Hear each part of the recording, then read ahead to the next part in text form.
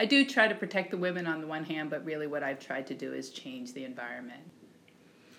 I think the biggest thing that can benefit us as a society is just empathizing with one another, whether you're a man or a woman, and seeing how you're coming at things.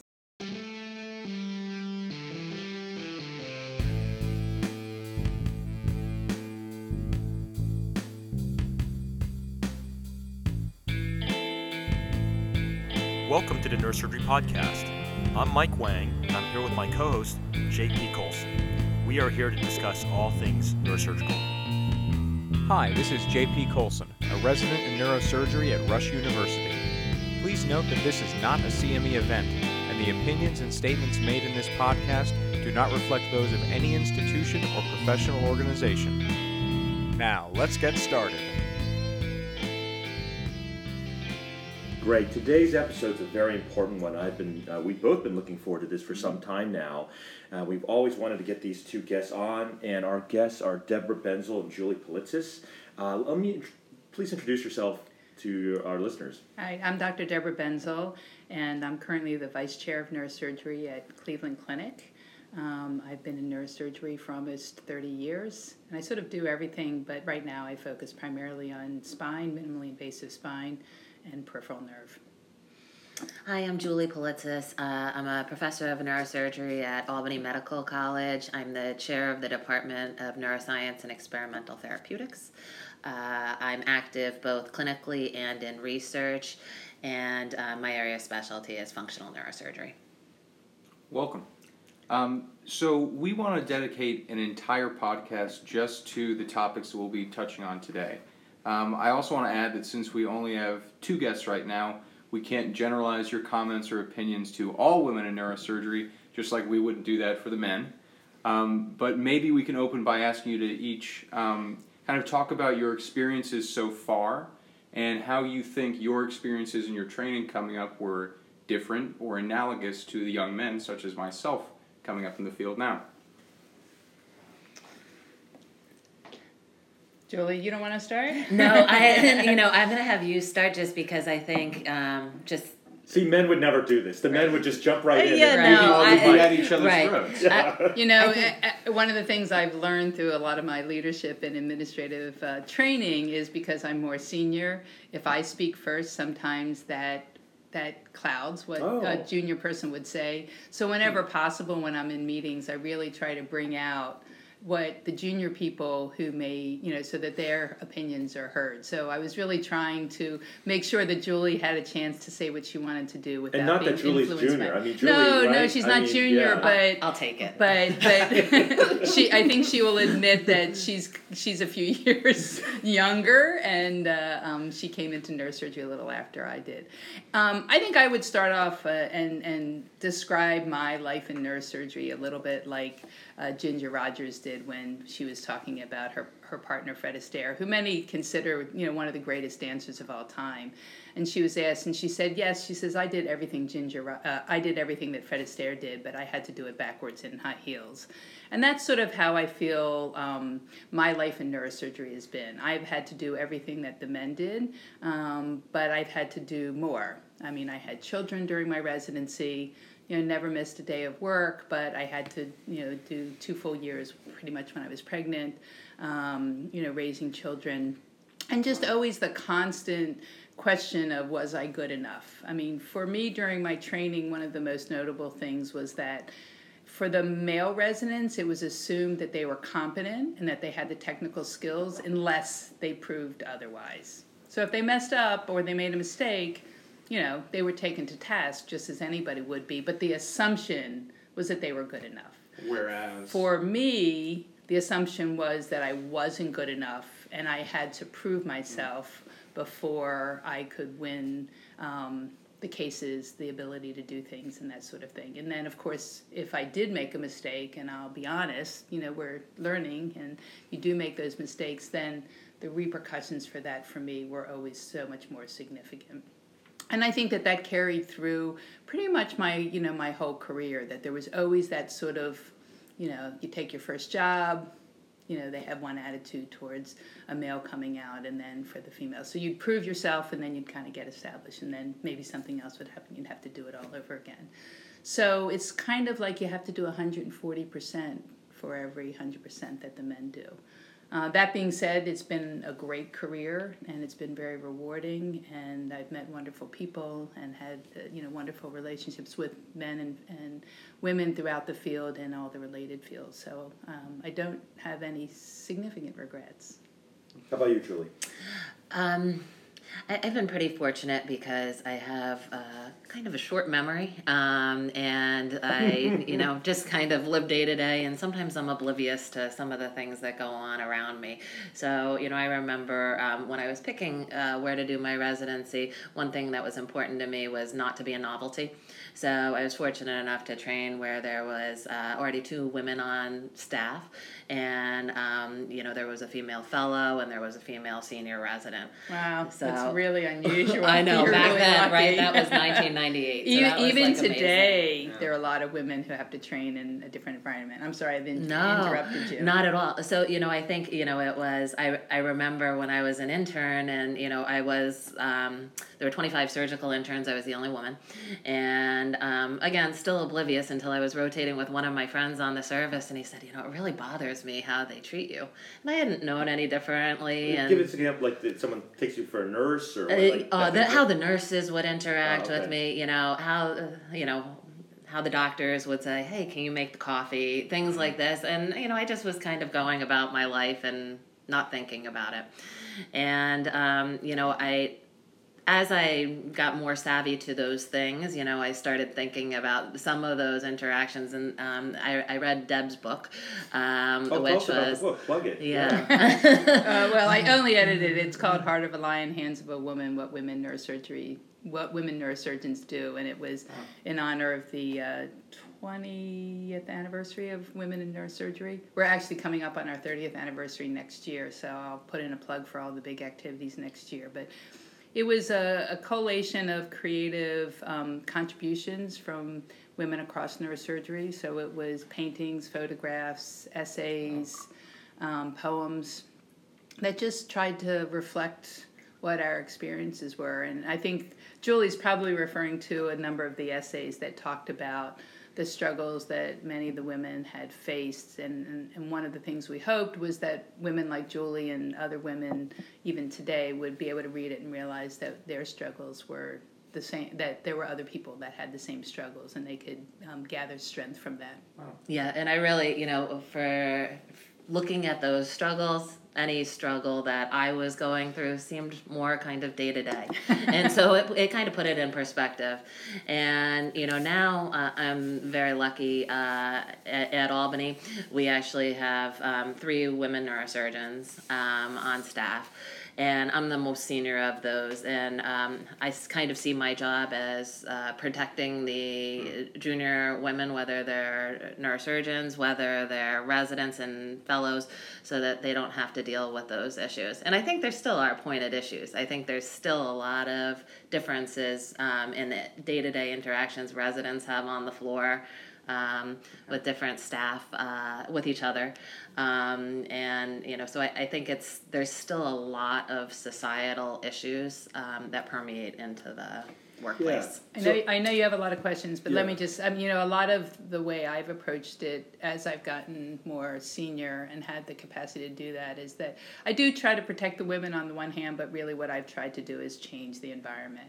So I've tried to, in part to the whole team, which behaviors are acceptable and not acceptable. And because of that, it follows not just sexism, but racism. And, if you have political beliefs, that's fine, but the OR lounge is not the place to express them. So it's teaching that all of it's about what are appropriate behaviors in the workplace. You can think anything you want in your house, in your bedroom, in your own home, or whatever else, but when you're at work, there's certain behaviors that you have to follow, and so that helps to create a much more conducive environment to learning, to patient care, to quality outcomes, and all of that just by helping to change the behaviors. Yeah, so and I'm going to echo what John Paul said, because I feel like, we have you on this podcast and we're talking about this one dimension of you. We really could just as easily be asking about what kind of surgeries you do, or what kind of political ramifications are going on in neurosurgery. And so just focusing on this by definition is almost a little bit, how do you say, gender biased, right? And so we're gonna try to remedy that by bringing you back on for other podcasts. But I'm thinking back at, when I was a medical student, and Fran Conley, who is a striking and controversial figure in so many people's minds, but definitely one of the first women neurosurgeons that was trained, right? She was the first female professor in neurosurgery. Oh, is that right? Okay, so that was a big deal. And I was a student when all that went down, and it toppled Jerry Silverberg's chair. But I want to get a more granular detail, because our listeners are pretty educated and sophisticated. And I was trying to put together a list of things, how the dimensions could be different between men and women in a broad sense. Things like opportunities that are offered, or work-life balance, promotion, pay disparities, and of course there's this whole issue of like sexual harassment and all that. But maybe you could hone in on how you see it might be really different, and how you've overcome. Maybe start with Julie. I just want to pull up this meme that I recently saw that kind of explained to me some of the difference. It's a popular one right now, like on Instagram. So it says, every day men leave their homes with no bag, no water bottle, no lip balm, no hand sanitizer, no extra layer in case they get cold, just keys and a wallet. And I think that's a pretty accurate stereotype of how men and women approach things. And so when we're trying to train people, or when people are applying for the next level of jobs, I think men tend to take that key and wallet approach, and women want to make sure that everything is just right. And there's actually been articles talking about this in the confidence gap, about how many, if a woman's going to apply for a new job that's a little bit outside her comfort zone, how many boxes she has to tick in order to meet that qualification. And she perceives it, in general terms, 65 or 70%. Men, they have like a third of the qualifications they're applying. So let me ask you about that a little deeper. So are you talking about the internal aspect of the person, meaning the woman, or are you talking about the external world, how they view them?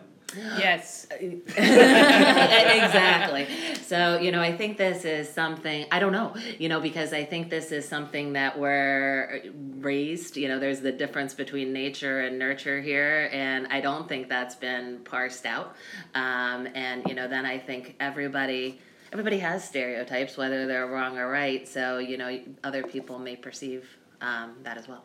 I think it comes back a little bit to what I started off with, assumption. So if a guy applies for a job and, he's only got 35% of the qualifications and he's never had administrative responsibilities, there's this, the outside world will assume, oh, well, he'll learn them, or he can grow into them, or whatever. Whereas if they look at a woman, they might, say, well, she's never... Well, she did 80% of the job, but she hasn't done that little 20%. I mean, the studies are, I'm sure you're familiar with these. You take CVs, you change the names, and you put them to a search group, and the same CV with a female name will get ranked lower than a male. So it is a societal thing. I mean, my latest I love your meme. I think that's really terrific. But my latest mantra is that, we've spent a lot of time over the last 25, 30 years, through WINS and through a lot of other efforts to try to empower women, to teach women better leadership skills, to teach them how to be more effective negotiators, to whatever. And we've been focusing on making the women better so that they can be more prepared for, applying for and entering leadership positions and all the rest of it. In fact, the problem is the system. And I'm not saying the men, I'm saying the system, because women will rank those CVs differentially just as frequently as the men will, or almost as frequently. So we have to really address the system issues. And again, it comes back to the behavioral expectations and systems expectations about promotions, hiring, and those sorts of things. And for our listeners, WINS, WINS, stands for Women in Neurosurgery. Correct, right? and it was an organization that was founded in 1990 with a small group of women, most of us residents actually at the time, who just felt that we needed a network. It's grown into something much bigger over the years. You were president too, Julie, weren't you? I was. And, what was exciting about my tenure was that was when WINS went from being an independent organization to one of the sections. And, I think the time was right for that because even 10 years beforehand, the timing of that wasn't right from... And some of corporate America, like I know Stryker and Johnson & Johnson have been very supportive of that. They have dinner programs and mentorship programs right now for women. Yeah, I mean, we couldn't have gotten to where we are today without the support of some, very forward-thinking people in corporations related to neurosurgery who have been, very supportive because, all of these efforts take, support mostly, the dollar, the holy dollar to make them happen. So we've been very fortunate in that. Now, I don't want to offend our listeners because I don't know what percentage is going to be neurosurgeons, but even the lowest quartile of neurosurgeons are going to be 1%ers. That's almost by definition, right? And that's just, that's just the nature of our field. But do you guys sense that, and I get in discussions pretty heated with some of our female colleagues at Miami about this, do you feel like there is a pay disparity between men and women neurosurgeons across the board in America? Yes, it's proven. And explain that to me. It's proven across medicine, it's proven across academics, and we have data on women and neurosurgeons that we follow very much, the national statistics, which is, across all professions, women earn about 75 to 80 cents on the dollar. And when I say professions, I don't mean, steel workers necessarily or school teachers where, the pay salaries are pretty much standard. But across professions. In medicine, it's about the same, about 72 to 75 cents on the dollar. And in neurosurgery, it's about the same. But most people are going to RVU or productivity-based measures. Like we switched Miami immediately to that, like overnight. And so our salaries are based almost entirely on the number of RVUs you do, right? So do you think that's a remedy, or do you think that's a problem, or maybe you can dive into that a little deeper because it's a complex conversation? I think we all would say, the RVU system has its pluses and minuses. Mm-hmm. And, I think it depends what value you're bringing to the department. And value is not necessarily just RVUs.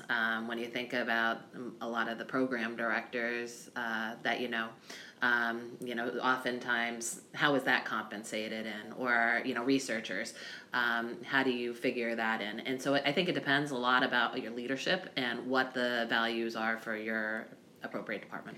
And Mike, you're right that if it came down to, you did 10 microdiscectomies and I did 10 microdiscectomies, that's the same RVUs. Yes, that creates an even playing field in that way. But that's not the whole story. I mean, across the RVU system, a cardiac ultrasound and a vaginal ultrasound, which might take the same amount of time and the same expertise, the cardiac ultrasound, and I'm using generic terms because we have a lot of lay listeners out there, would probably have RVUs about tenfold what over the vaginal one. Is that right? Okay. Yeah, so when you look at the RVU system in general has inherent gender bias. And both in terms of not just it's a field, not just in terms of whether it's done on a female, but the things that are more traditionally done by women in medicine have traditionally been assigned lower RVUs. And give us an example, like you're talking about peds versus spine. Well, and I was going to say in neurosurgery, spine. The RVUs for those are largely newer as well as the endovascular ones, and they're remarkably higher than almost all the pediatric RVUs, functional RVUs, as well as even the tumor RVUs are much lower. And women neurosurgeons are disproportionately represented. Why is that? Like, why is it that there's women gravitate to or selected for whatever or pushed into, like pediatrics versus vascular or something like that? Is that too long? No, it's a complicated answer. So I think, just as I said, I went to train someplace where there were already women there.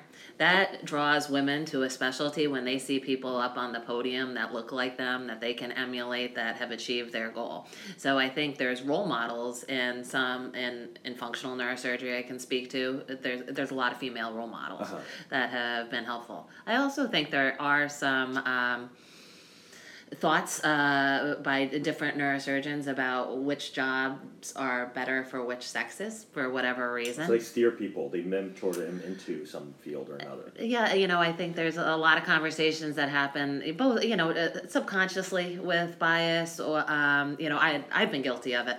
When you think about the lifestyle associated with endovascular, that's very different than a lifestyle associated with functional. So, I think we just have to be aware of these things. Right. I mean, I would echo what Julie said, but I would, there's so many subtle things. I mean, endovascular, you're being exposed to radiation all the time. And if you're contemplating 1 or 2 pregnancies, that, whether it's during your fellowship or during your residency or during your early career, that's something that's a physical, tangible challenge. I mean, I know there's protections and all the rest of it, but you probably wouldn't, I don't know whether you're married, but, you probably wouldn't want your spouses to be exposed. I stopped having children because of that. I wanted 6 children, but I stopped at 3 because I'm exposed to so much radiation in spine surgery. So, I mean, imagine if it was your spouse, would you want them in an angiography suite all day, every day? So that's one thing. Spine, all the instruments are designed for men. And so my hands do not fit I do mostly spine, and I do minimally invasive spine, I do complex spine. I mean, I'll do deformity, but I can tell you none of the instruments fit my hands. And so, that creates another thing. But the world of spine, too, is, especially because there's a lot of orthopedic spine people as well. Their hands are bigger than ours. It's not very... They're not as welcoming to women on a lot of levels, and it's not really considered whatever. So it's a process, and it's time, and it's not going to change overnight, but with more and more women spine surgeons, Marjorie Wang, and, there's, a few others that are, really notable that have, risen to position. It starts to gather some more momentum. So I'll probably get a lot of hate email about this, but I'll push back just a little bit. But I listened to this great study done at Stanford on Uber drivers. And they, Uber is sort of, I believe, agnostic to gender in terms of the riders or the drivers and all that. And there is actually a pay disparity between male and female Uber drivers. And they have billions of rides. They know exactly where people went. They know how much was paid. They know all the details, right? The ratings, the tips. Do you think men or women, like most people would say, most people think that women make more driving Uber than men. And it is true they're tipped more. But there is a disparity, and they've actually analyzed exactly why. And why is it? Oh, do you want me to spill the beans? Sure. Okay. So there's 3 elements that make it. About 20, I apologize, I have a misquote because I didn't read it just recently. But the first component is about 25%, is that men are more willing to drive at times and places that women won't go to. Okay, so dangerous areas, urban areas, 2 a.m., stuff like that. That mirrors the radiation exposure for endovascular. Very similar, right? It's the same thing. It's something that you just can't get through. And the second part is the lifespan of the Uber driver. And this is also similar, which is that the average driver, I want to say the average driver drives for 7 months, I think, right? The average man drives for like 9, and the average woman drives for 5. So they get better at it because the first month you're just trying to figure out the software or how to pick up people and how to do it and make money, right? Because it's complicated. So that's about another 25% or so. And then the last biggest chunk, and this absolutely resonates with us, men drive faster. So that difference of a 4% difference in road speed translates into the 15% pay gap or something, if you will. So they're picking up and dropping off more people. And so you can make the argument, and this, I'm not making a political commentary on this or social commentary, but it is quite similar to what we're facing, but there are structural parts too. I totally agree with. Right. So, a lot of the corollaries between Uber and neurosurgery, or actually professional women in general, is, the studies show that across the U.S., women perform about 75% of the duties in the home. Mm-hmm. And so, again, it's sort of I'm not sure which of those 3 elements you want to correlate it to with Uber, but if you've got another, 0.7 FTE to go home to, that means that, women maybe are working 0.95 FTEs in neurosurgery because they still have another 0.7 to go home to.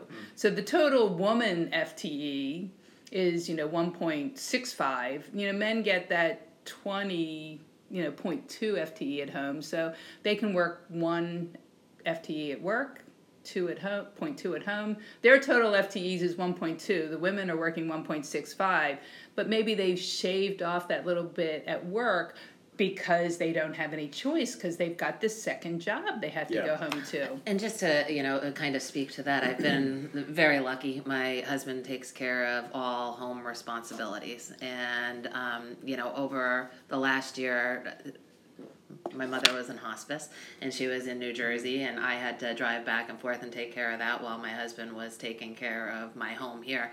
And I will tell you, having that added, it's not just the time.